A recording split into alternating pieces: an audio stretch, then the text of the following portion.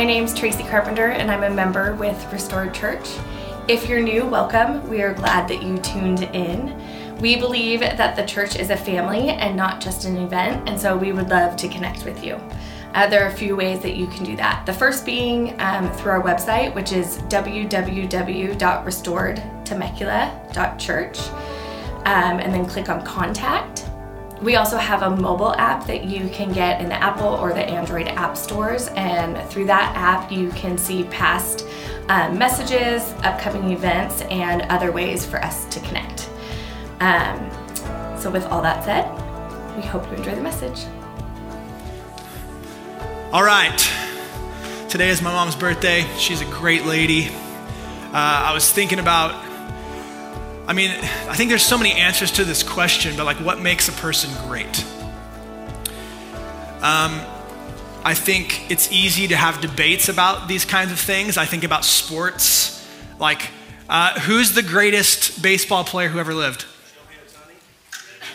Ohtani? Babe Ruth? Ooh, I see you. Austin's like, dang it. Basketball player. Who's the greatest basketball player? Michael Jordan. Yeah, Jordan's, if you say something else, there's a bias going on there. Golfer. Tiger and Nicholas. Daly, yeah. It's great. That's a great answer. Hockey. Gretzky. Okay. Boxer. Tyson. Ali. Yeah, I would probably side with Ali. So I was thinking about this week, and I started kind of going down this rabbit trail of researching the greatest heavyweight boxers in the history of the world, really. Modern history. But so, and it's funny because there's some names that stood out to me. If you don't follow boxing, you'll probably know most of these names, but I'm not like a UFC guy. I respect it, but it's just too much for me, honestly. Especially, not to get weird with, sexism and stuff, but like especially with the ladies. Like I can't handle I'm a wuss. I can't handle it. Boxing, on the other hand, I feel like there's something really pure and really like it's an amazing sport. But I was thinking about, okay, who's the greatest heavyweight boxer ever? And so I started my initial thing was it's Ali. Like, I'm the greatest, he's the greatest, right? All these things. But then I thought about Tyson. I'm like, dude, I remember being a kid watching Mike Tyson's fights. Dude, that guy was terrifying. He wasn't the biggest guy by any means. He was just by far the most intimidating. He would knock guys out in the first round all the time. And you could start to see, as his career started to gain steam, guys try to act hard and tough before the fight. And it's like, after his record starts piling up wins and first round knockouts, the guys are trying to look tough, but you could literally see it in their eyes. They're terrified of him. He was a friggin' nightmare, man. And then you have Muhammad Ali, right? I think probably the greatest fighter of all time. And he's kind of widely recognized as the greatest, maybe because he was just so mentally tough.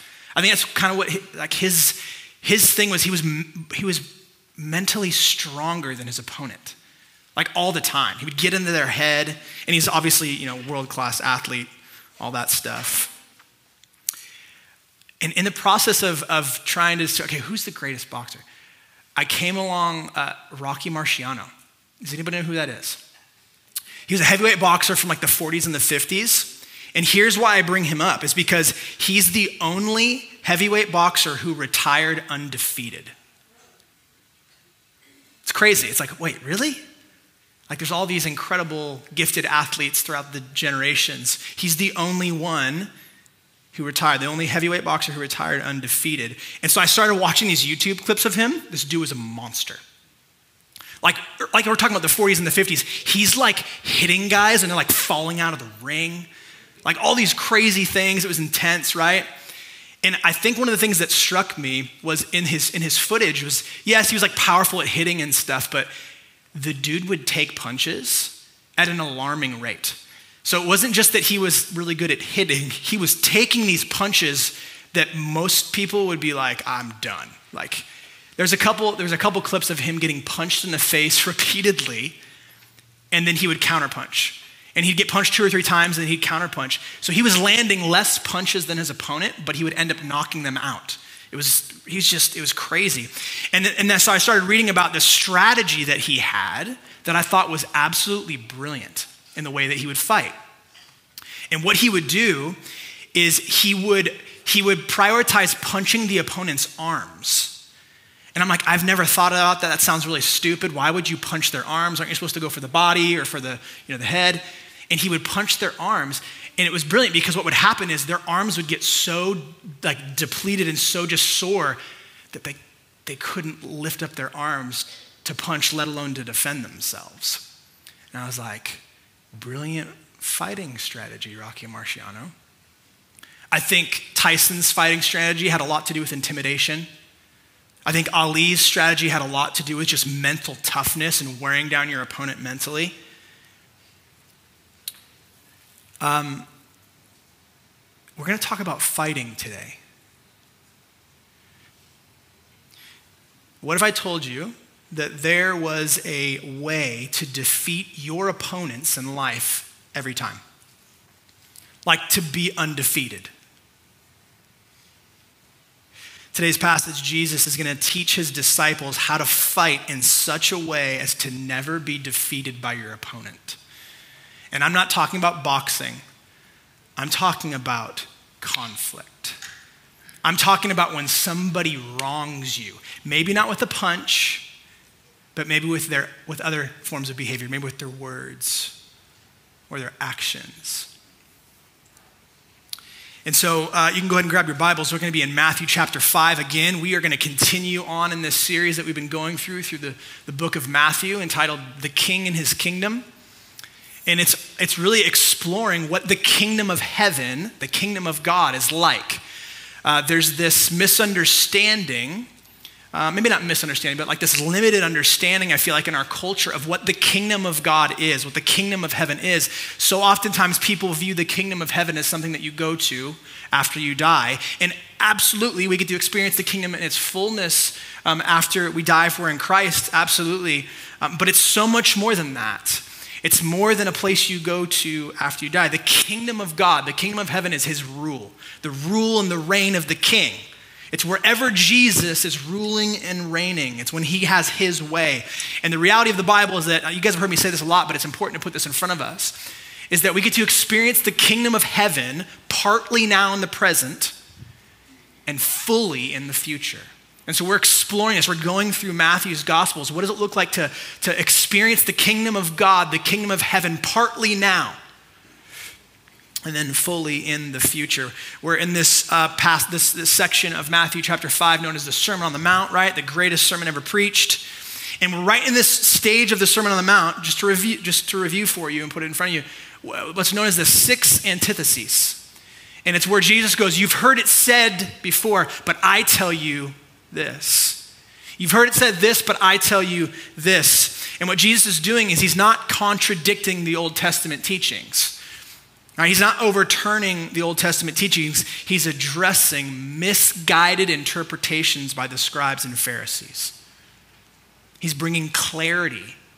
He's helping them see this is what the kingdom of heaven, this is what the kingdom of God is like.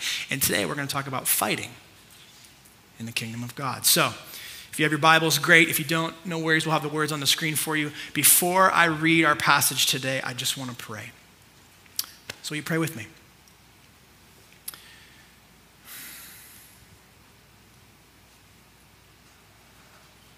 Holy Spirit, would you help us this morning? I know that's like your desire. You are the helper. According to the New Testament, you are our helper. And so we appeal to who you are this morning. Would you help us? Would you teach us more about your kingdom, God?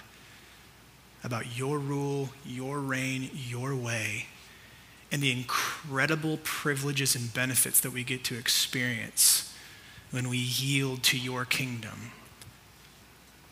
And so, Father, would you help me to get out of your way? I don't want to do anything. I want to love and serve these precious people in the room.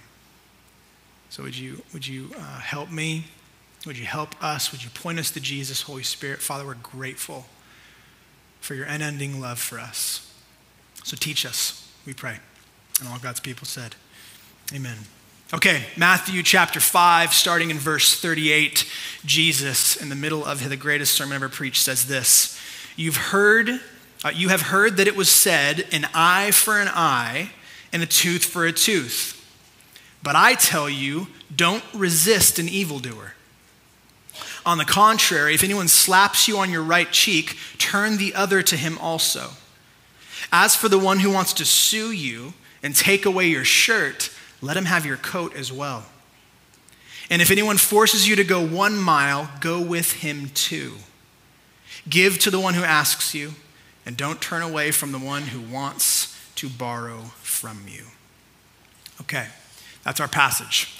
I want to give you a little bit of background here, okay? What's happening here in verse 38 when Jesus says you've heard it said, an eye for an eye, a tooth for a tooth. What he's doing there is he's referencing 3 different passages from the Old Testament. He's referencing Exodus chapter 21, verse 24, Leviticus chapter 24, verse 20, and Deuteronomy chapter 19, verse 21, okay? And remember, what Jesus is doing here is he's clarifying. He's not overturning Old Testament teachings. He's clarifying them so that people can understand, right? Now, that whole eye for an eye thing, tooth for a tooth thing, that's what's known as the law of retaliation. I want to read you a quote from a scholar. It says this. This isn't going to be on the screen, just listen. It says this, quote, this law of retaliation, eye for an eye, tooth for a tooth, was God's means of maintaining justice and purging evil from among his people. Listen to this. It was intended to prevent inappropriate punishment and was imposed by civil authorities rather than individuals, end quote. So in other words, this is God saying, hey, the punishment should fit the crime. The punishment should fit the crime. So I want to have some fun here for a second. I need 2 volunteers. Avery Russell, I think you're an incredible volunteer.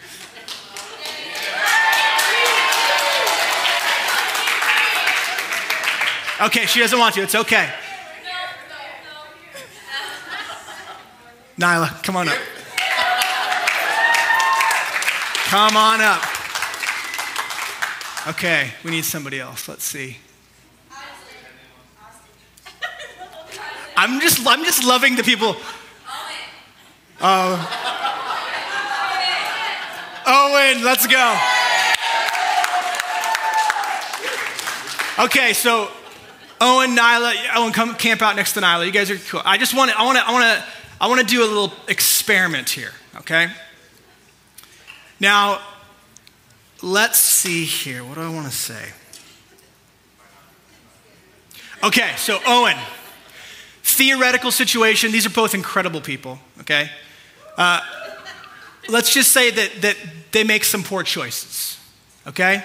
So Owen, he's getting good at computers, and he figures out how to steal your identity online, okay? So Owen steals your identity online. He gets all your information, your social security number, your birthday, all the things that he needs, and he empties out all of your financial bank accounts. Like all of them. I mean, he's balling now, right? He's got all your checking account gone, your savings account gone, your 401k, your retirement, all your stocks, all your crypto, no matter what you have. And he just empties all of it into his possession. Okay? And not only that, but because he stole your identity, he knows where you live. So he shows up to your house, and he's got gas cans, and he's like, I'm just going to kind of paint the house with some gas. And maybe the cars too. He's like, I did this last weekend. And he's like, I just want to watch it burn. So he just lights a match, throws it on the house, throws it on the cars. So single-handedly, Owen has destroyed all of your property and seized all of your assets, okay? How should he be punished? Think about it in your head. Okay, so let's just say we got together and we're like, you know what? Or not even we, but whoever you want to deem as the civil authority goes, you know what? That's not okay, Owen. You destroyed Aaron Russell's life, okay? You destroyed Lindsay Greaves' life. $100 fine. $100 fine. Get out of here. okay? No, you're fine. Okay, now Nyla, on the other hand, again, like starting to make some poor choices, okay? She's walking her dog in your neighborhood, and her dog stops in front of your house, and you know what's about to happen. That dog begins to squat in front of your home and leave you the most disgusting present that's ever been left at your doorstep. And then Nyla decides, she looks around, she's like, let's go. And she leaves it there. Okay, this happens in my neighborhood actually quite often. People have these little signs that say, don't disrespect us, like pick up after your dog. So Nyla does that. And we're like, okay, this deserves punishment. Life in prison.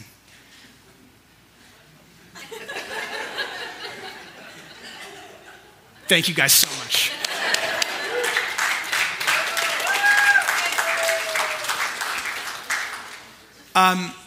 Silly, ridiculous illustration.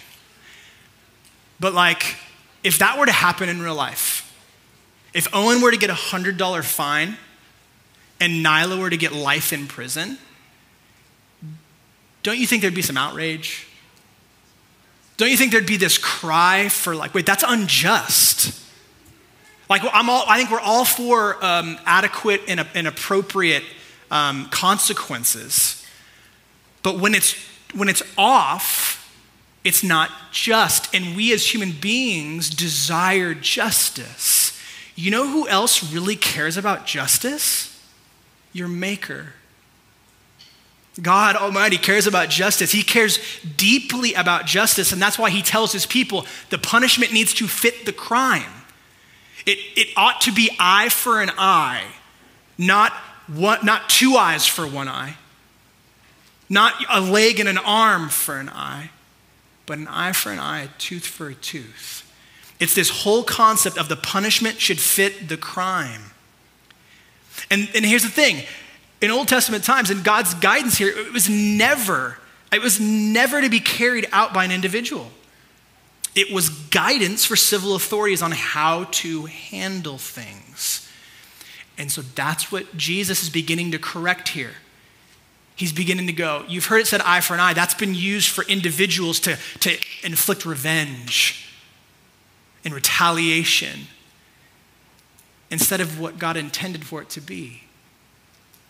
That the punishment should fit the crime and there shouldn't be unjust punishment either way. You tracking with me? Jesus is providing clarity. That's one of the most beautiful things that he does for us. Look back at verse 39. Verse 39. But I tell you, don't resist an evildoer. That word resist is deeper than you think it is. Okay? That word resist, it means to oppose, or hear me, or to retaliate. Think about that for a second. Now, typically, when somebody wrongs you, you're a human being just like me. When somebody wrongs you, your response, you retaliate in one of 2 ways typically. Attacking and withdrawing. Okay? Those are by far the 2 most typical ways that human beings respond and retaliate when they're wronged, okay? Now, the attacking piece is fairly obvious, right? Your sibling kicks you, so what do? You kick them back or you hit them back or something. There's this attack, right? Somebody says something unkind to you, you fire back. Attacking's fairly obvious, right? Withdrawing is it's kind of not as obvious. Now, when I say withdrawing, I don't mean like self-defense and like getting away. And so, I mean like what I'm talking about when I say withdrawing is I'm talking about like stonewalling. That's like giving the cold shoulder, okay? Now hear me. Both attacking and withdrawing. Some of you, I can see you guys are already thinking about like, oh, I'm an attacker. Yeah, that's me. I withdraw. You're already seeing it. But listen, here's the thing. Both attacking and withdrawing are used as a weapon. Listen, because both are a fighting strategy. When somebody wrongs you, you retaliate by or by attacking. And here's the thing. I think, so oftentimes I tend to, the way I'm wired is I'll go black or white, but so much of life is gray. So much of life, there's nuance to it, right? We all use both strategies. We all can tend to attack. We all can tend to withdraw. It just depends on the relationship. Let me give you an example, right?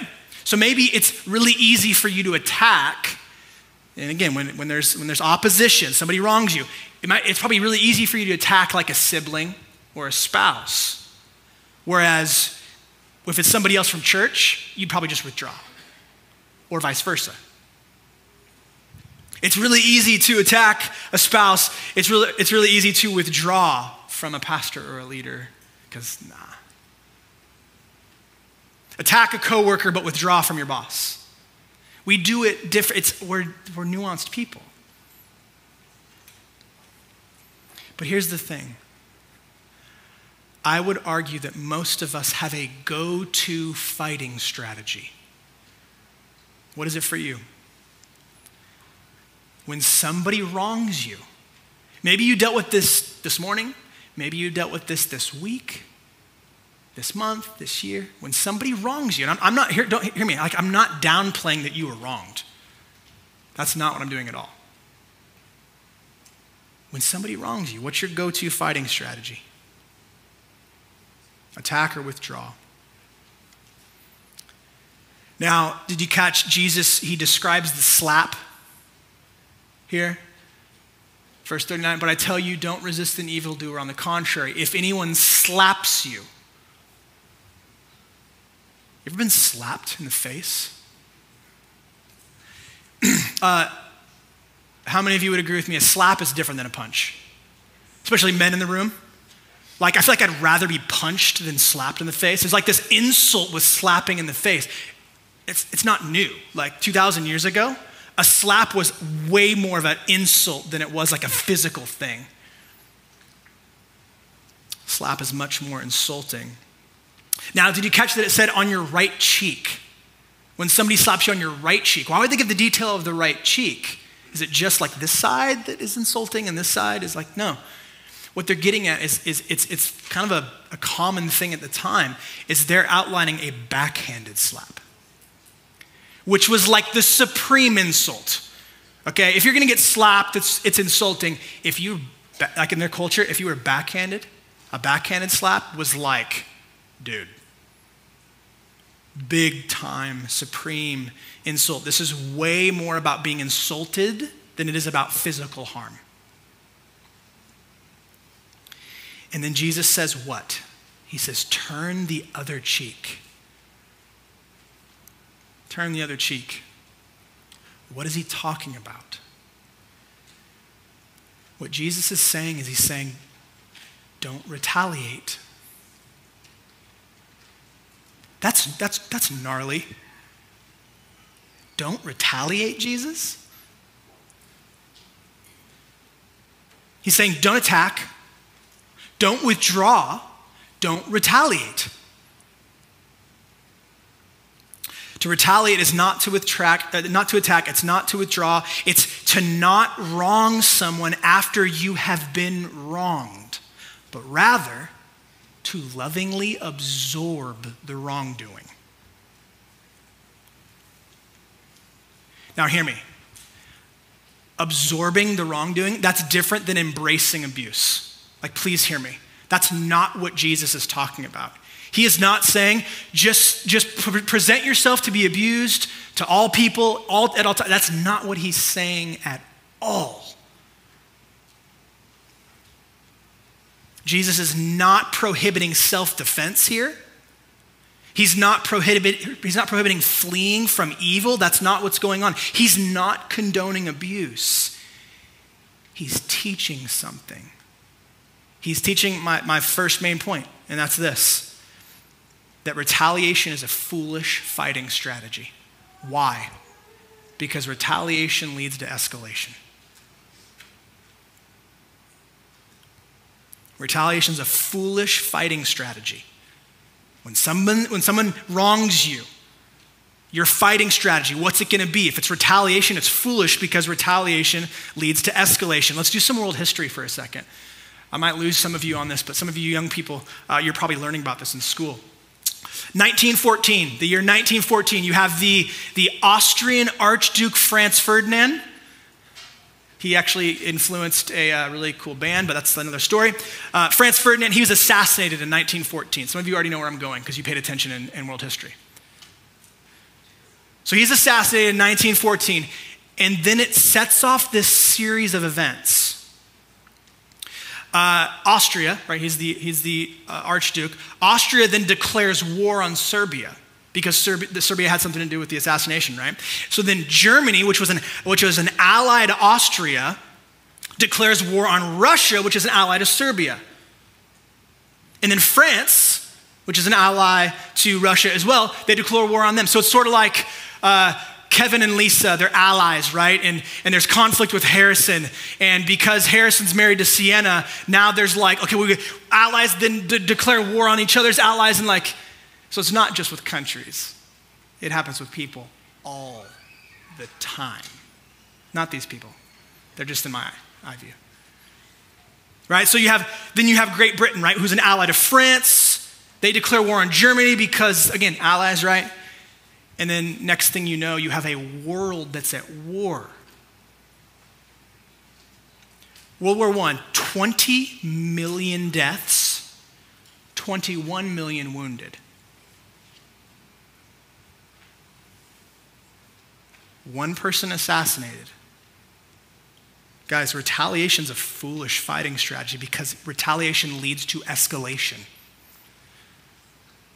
What's crazy too is most historians really believe that World War II was caused because of what happened at the end of World War I, which is like the Treaty of Versailles, right? So what happened at the end of the Treaty of Versailles was Germany was kind of forced by these other nations to do some things. After the war, Germany was forced to accept blame. They were forced to limit their armed forces. They were forced to lose some of their territories and their colonies. And they were forced to pay reparations. The Germans were upset about that, okay? And over time, next thing you know, they invade Poland, and then now you have the start of World War II. So you could literally trace back, and check this out, you could literally trace back World War I and World War II to the assassination of one person. World War II, 40 to 50 million people died. Just hear me. Like, let's learn from human history, right? Retaliation is a foolish fighting strategy because it always leads to escalation. You know that famous quote? It sometimes gets credited to Gandhi, but I did some research and I don't know if that's necessarily true. But the famous quote is, an eye for an eye makes the whole world blind. That's oftentimes used, ironically, to criticize the Bible. But in fact, it's actually reinforcing a biblical principle that retaliation is a foolish fighting strategy because it always leads to escalation. So, if retaliation is a foolish fighting strategy for all of us, what else do we do? Thankfully, we have Jesus. Look at verse 40 through 42. We just read it. As for the one who wants to sue you and take away your shirt, let him have your coat as well.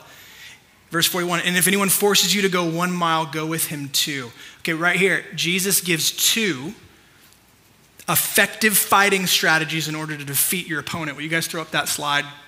I think it's the second one. The effective fighting strategies slide. Here's the 2, the next one, yeah. Here's the 2 effective fighting strategies that Jesus gives us. Radical generosity and sacrificial service. This is wild. Let me get this straight, Jesus. Somebody wrongs me, and you want me to not retaliate. You want me to be radically generous to them and to serve them sacrificially? That whole story about, if somebody asks you to go 1 mile, you go the second mile. Let me give you the context on that really quick. The Roman military, they occupied Israel at the time of the New Testament, right? So they occupy Israel at the time, and what would happen is soldiers would, see a Jewish man or woman on the street, and they would force them to carry a pack with like a really heavy load on it, but they were only really able to force them to do that for about 1 mile. That was very, very common at the time, and the Jews hated this. I mean, you could imagine it, right? Like, let's say we were occupied by whoever, whatever country, whatever foreign country, and you're grocery shopping. You got your kids, you're doing your thing, you got to go home to make dinner, and the soldier comes up and goes, stop what you're doing. Here's this heavy pack. I need you to carry this down to Marietta. Jesus goes, yeah, if someone has you carry 1 mile, go the extra mile. Give them another mile. That phrase, go the extra mile, this is where it comes from. Let me read something to you. And this is not just Jesus' teaching. Paul, the apostle, reinforces this as well. In Romans chapter 12, verses 17 through 21, you guys should have this back there. It says this, verse 17, do not repay anyone evil for evil. Just let that sink in for 1 second. Give careful thought to do what is honorable in everyone's eyes. If possible, as far as it depends on you, live at peace with everyone.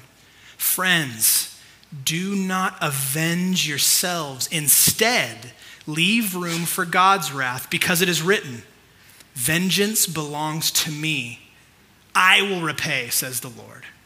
But, and then he's going to quote a proverb here, but if your enemy is hungry, feed him.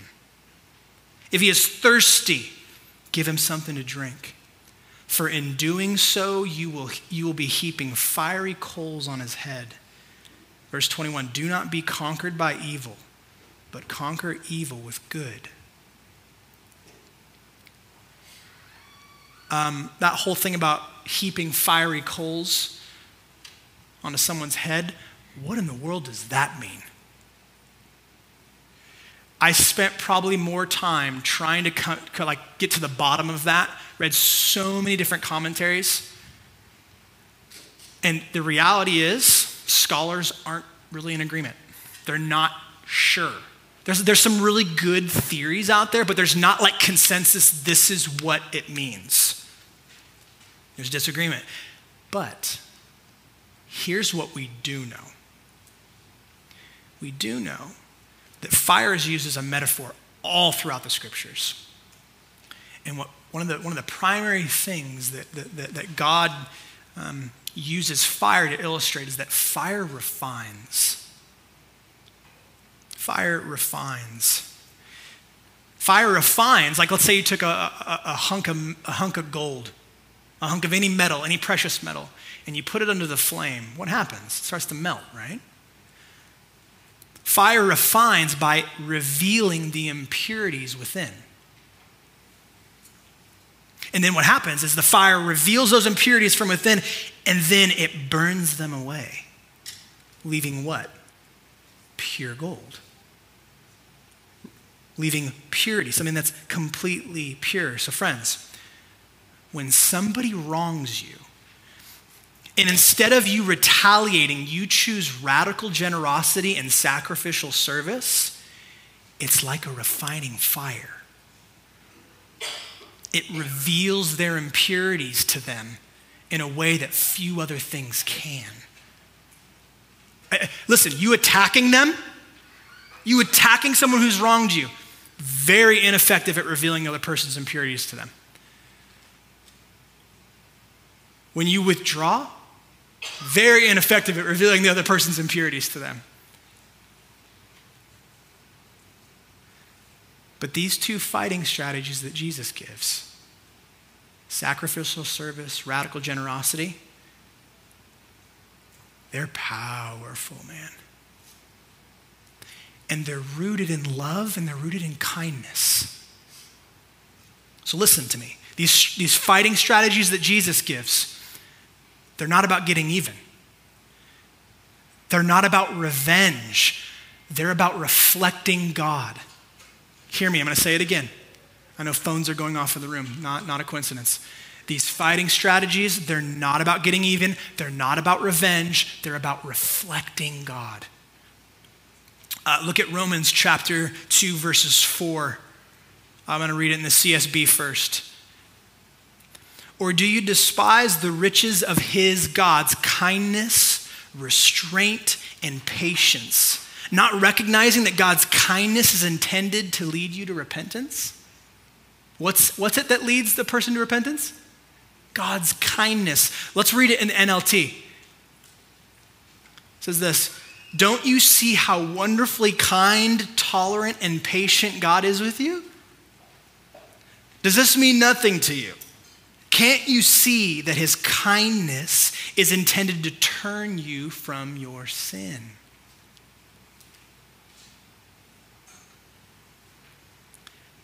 Hear me. When I say this isn't about getting even, this isn't about revenge, these fighting strategies, they're about reflecting God. This is how Jesus fights. This is how Jesus fights. This is how Jesus overcomes his opponents.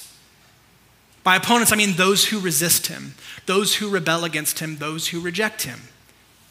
This guy. I mean, think about this for a second. Like, the greatest act of generosity in the history of the world is that while you and I were yet sinners, Christ died for us. Like, hear me. Let the gospel come to your heart right now. At the cross, God gives his own blood for who? For his opponents. For people who live in opposition to him. God, your kingdom, your rule, your reign is fine. My way, my rule, my reign is actually better. So I'm going to resist, reject, rebel against your ways and do my own thing because I know better.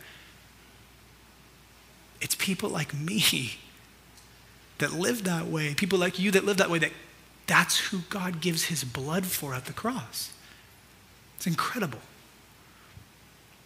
Not just generosity, but service, man. The greatest act of service in the history of the world is Christ in my place. Not just his death, but his life. His perfect life is a substitute for me. Like he's my substitute, my imperfect life. I get to exchange for his perfect life. That means I get his perfect record, and so do you if you trust in him.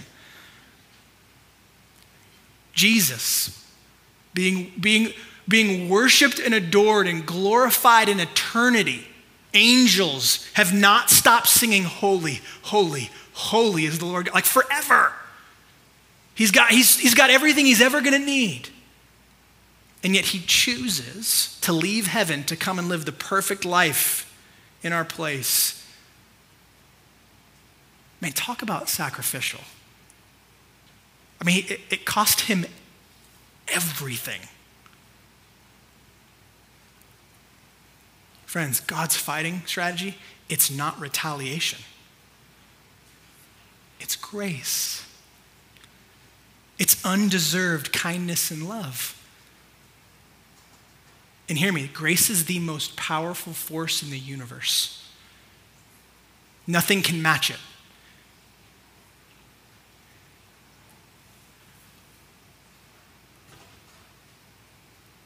Is this like good news to you? I hope it comforts you the way that it comforts me. To know that God's fighting strategy with those who oppose him is not to retaliate against them, but to lavish them with grace and love and kindness, with radical generosity and sacrificial service. You at your worst, you know what God, when he looks at you at your worst, according to the scriptures, according to the gospel, when he looks at you at your worst, he's not going, oh, I'm going to get you. He's going, load up the radical generosity. Load up the sacrificial service. And how does he deliver it? Through his son. And his spirit enlightening people like you and like me to the reality that God does not, his fighting strategy is not retaliation with you. It's to defeat you. That's not the best word, but to overcome and overwhelm you with grace with undeserved love and kindness. Man, I hope this is good news to you this morning. I'm excited about it because it produces a certain level of freedom in me. Friends, when a person comes to grips with the grace of God for them, knockout blow. You don't stand a chance. There's nothing more powerful than undeserved love and kindness. And not like culturally, just kill him with kindness, man. Just kill him with kindness. It doesn't work that way, okay? Because Jesus' fighting strategy is really hard. It's really, really difficult. You can only kill him with kindness out of your own strength for 10 minutes. And then you're like, attack. Or withdraw, I'm done. Either way, both of them are a weapon.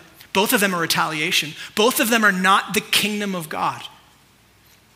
And Jesus shows us a better way. He shows us a way that actually produces victory, not escalation.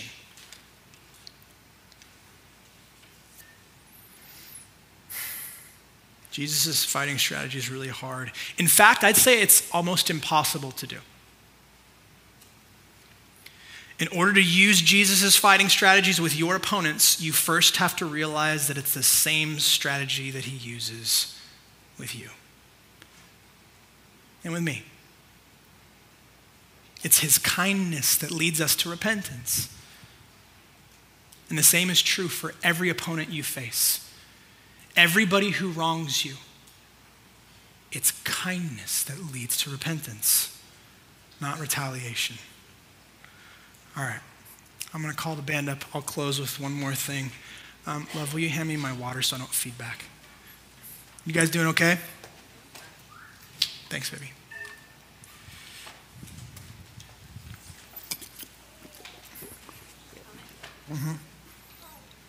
That was a great catch. I don't usually pat myself on the back, but I thought I was going to drop it. Are you guys getting this? Are you seeing what Jesus is showing us here? He's showing us the foolishness of using retaliation as a fighting strategy with our opponents, with people who wronged us. Okay? He says, turn the other cheek. This teaching is so revolutionary because no one naturally does this. Turn the other cheek. Don't retaliate. Retaliation is a foolish fighting strategy because retaliation leads to escalation. You know that famous Martin Luther King quote that always gets posted on Martin Luther King Day? Darkness cannot drive out darkness. Only light can do that. Hate cannot drive out hate. Only love can do that. It's brilliant. Man knew Jesus. Check this out. Fighting sin with sin will never defeat sin. Only grace can do that. So please, as we're engaging in life and sins of others are affecting us, we all have a choice of how we're going to respond. Are we going to respond with fleshly, our own selfish fleshly kingdom values, or are we going to respond with the kingdom of God? Fighting sin with sin will never defeat sin. Only grace can do that. But thankfully, Jesus, in his patience and his love and in his kindness and his infinite wisdom, he teaches us a better way, the way of the kingdom of God. Radical generosity, sacrificial service. Hear me. These strategies, they defeat your opponent. Remember I said, hey, if you want to be undefeated in how you face off with your opponent, these strategies defeat your opponent because in essence, they're a refusal to treat the person like an opponent.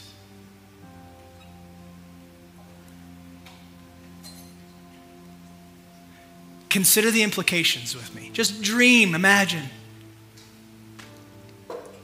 Think about youth in the room. Think about your siblings. And one of your siblings wrongs you. Really. Imagine what would happen if you didn't respond with retaliation. What if you responded with radical generosity and sacrificial service?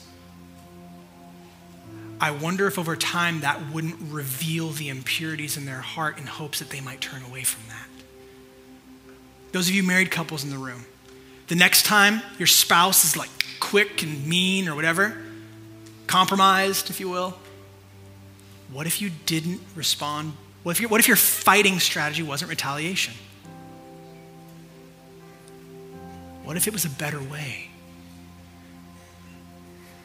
So, pastorally,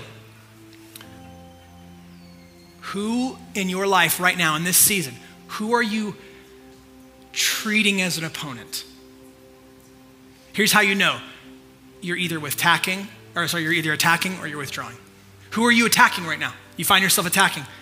Who do you find yourself withdrawing from? That's who you know that you're treating like an opponent. Maybe it is a spouse, maybe it's a sibling, maybe it's a coworker, maybe it's a neighbor, maybe it's somebody in your gospel community, maybe it's a leader in the church. What would happen if you and I began to implement a different fighting strategy? Radical generosity and sacrificial service. It's the way of Jesus. It's the kingdom of God at work. What if instead of revenge, we focused on reflecting God? What if we fought the way that Jesus fights? Undeserved love and kindness and grace. It defeated my heart. He won my heart. It's my story, and it's every one of your stories. Those of you that are in Christ in this room, it's your story too. What if we live that way as a church? What if you live that way in your household, with your relationships? Hear me. Let me reinforce the good news to you. That's the way Jesus handles those who oppose him. So maybe you find yourself in a season where you're like, dude, yeah, I can see some of the ways that I'm missing the mark. Can I encourage you? And can I remind you of the good news? Can I comfort you for a moment? When God looks at you, he's not seeking to retaliate. He's not seeking revenge with you. He sent his one and only Son to absorb it so that you could be free from it. Let me pray for us.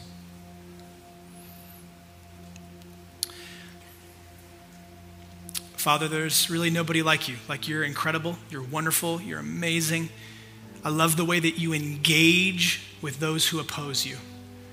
The way that you engage with your opponents is so different than the world that we're in. It's radical and it's powerful. And I pray that you would teach us as your disciples, as your children, how we can join you in advancing your kingdom on the earth, specifically with how we treat, how we engage those who oppose us, the opponents in our life, whether they're close, whether they're biology, whether they're blood, whether they're a neighbor, whether they're a friend, whether they're spiritual biology, whether they're wherever. And I pray that you would produce an incredible unity, an incredible love, and you would advance your kingdom in us and through us as we're people who adopt your fighting strategies instead of the world's. So we love you, Jesus. Thank you for being so kind to us. Would you comfort us, Holy Spirit? Anybody in the room who's feeling down on themselves, would you remind them of how you look upon them with favor, with blessing, because of the life, the death, the resurrection of Jesus in our place. You're wonderful, Jesus. Let us be moved to offer you worship now and praise because you're worth it. We love you, Jesus. Amen. All right, I want to invite you to stand if you're able. Now would be a really, really good time for you at a heart level to engage with God in some of the ways that maybe you've been living as his opponent. And I think it would be fantastic if at a heart level you were able to receive from him the grace and the love and the kindness that's undeserved for you so that you can address maybe how you've been living with other people as an opponent instead of an object of your love and kindness, an object of your grace. You with me? Let's let God do something in our heart this morning. And maybe, just maybe, as we submit more and more to his lordship, his kingdom, his rule, his reign, his way will free us from opposing kingdoms of bondage, of fear, of anxiety, of division. We were created for so much more. Let's receive it this morning, okay? Love you guys very much. Enjoy him. We have more time. I want to open the gathering up for some ministry time. So if you're on the prayer team, would you maybe make your way over to the side of the room for us? If you're in a spot where you could use some prayer, some encouragement, whether it be with conflict in your life currently, things that are causing maybe some anxiety, some worry in you, if you need spiritual healing, if you need physical healing, if you find yourself where you're like, man, I feel like God has something for me, I want to encourage you. There's trusted men and women off to the side. For the rest of our gathering, the band's still going to lead us to offer God praise and offer him worship. But there's also some personal work that I believe God wants to do with many of us. And it does require faith. It requires acting in trust. And so that literally, what that looks like in this scenario is you getting up, humbling yourself, going to someone, asking them to pray for you. Mark my words. God will meet you and he will honor your act of faith and trust in him. And so if something's going on in you and you desire encouragement, you desire maybe increased peace, you desire increased faith to face some of the opposition that you're experiencing in your life, maybe it's conflict, maybe it's other things, I want to encourage you to receive prayer. We're going to go for probably another, 10 to 15 minutes or so, and then Eric's going to close us, Pastor us and close us, okay, guys? So we can keep praising him, but I wanted to make prayer available to you. You can go over it anytime you want. Thank you that you're sacrificial in your love and radical in your generosity. It's changed my life. It's changed many lives in this room, and may you continue to change lives through our response to being offended and hurt. May we come face to face with Jesus through one another, and may the world see you for who you really are. In your name, amen. You guys can grab a seat. Thank you, Tom. Also, we got 15 minutes, so here's sermonette number 2. I'm just kidding. I'm going to try to keep it brief. 5 preacher minutes. Here we go. So as I was thinking about this message, I was thinking about this moment over the summer where I actually read a book about Ty Cobb. Anybody know who Ty Cobb is? A few of you guys do. He has the highest batting average in history of Major League Baseball. In other words, he was fantastic at just putting the bat on the ball and getting hits. Some of you may know him because of that, but most people know him because of the kind of popular narrative about him that he was a racist. That was kind of like the popular narrative. And for whatever reason, I really felt this summer go through this book about Ty Cobb. And so I did. It was like a 16-hour audiobook. I went through the whole thing. It was a commitment. But I did it. And at the end of it, I was like, and all I knew was like Ty Cobb, great hitter, great racist, That's basically what I thought, or not great in the positive sense, but a significant, you know what I mean. And at the end of the book, I realized oh man, I think this man has been misrepresented. I think this man has been misrepresented, and there's a whole bunch of reasons why that is. And it was interesting because I was able to kind of develop like a compassion for him and an understanding of who he was in his time and place and why he responded to things the way he did. He actually wasn't so much a racist just as he had a really bad temper. Didn't matter what you looked like. He was going to blow up on you if you felt wronged by you. But there's a couple of famous stories that really blew that up in a specific direction. Why am I mentioning this? I think what Tom was talking about today, as I was chewing on it, as I was thinking about it, part of what we're talking about is representation, representing Jesus. If you're here and you're a follower of Jesus, you are his representative in the world. But together we represent him. And how we respond to being wronged, it can reveal Jesus or conceal him from people. It can represent him well or misrepresent him. So, here's what I'm saying. When we respond to being wronged with radical generosity, the 2 things that Tom talked about, radical generosity and sacrificial service, you know what it does? It puts people face to face with Jesus. It reveals him. And then all of a sudden, when we represent him well, they have a choice about what they do with Jesus. When we misrepresent him, though, it muddies the waters. It conceals him. who he really is. And so I want to just leave us with this question of like, what does your representation reveal about Jesus? And I want to ask myself that same question, because I think too often what conflict does for me is it reveals the need for me to be refined. Tom talked about refining. And it's kind of like in conflict, our response can reveal Jesus or our need to be refined, one or the other.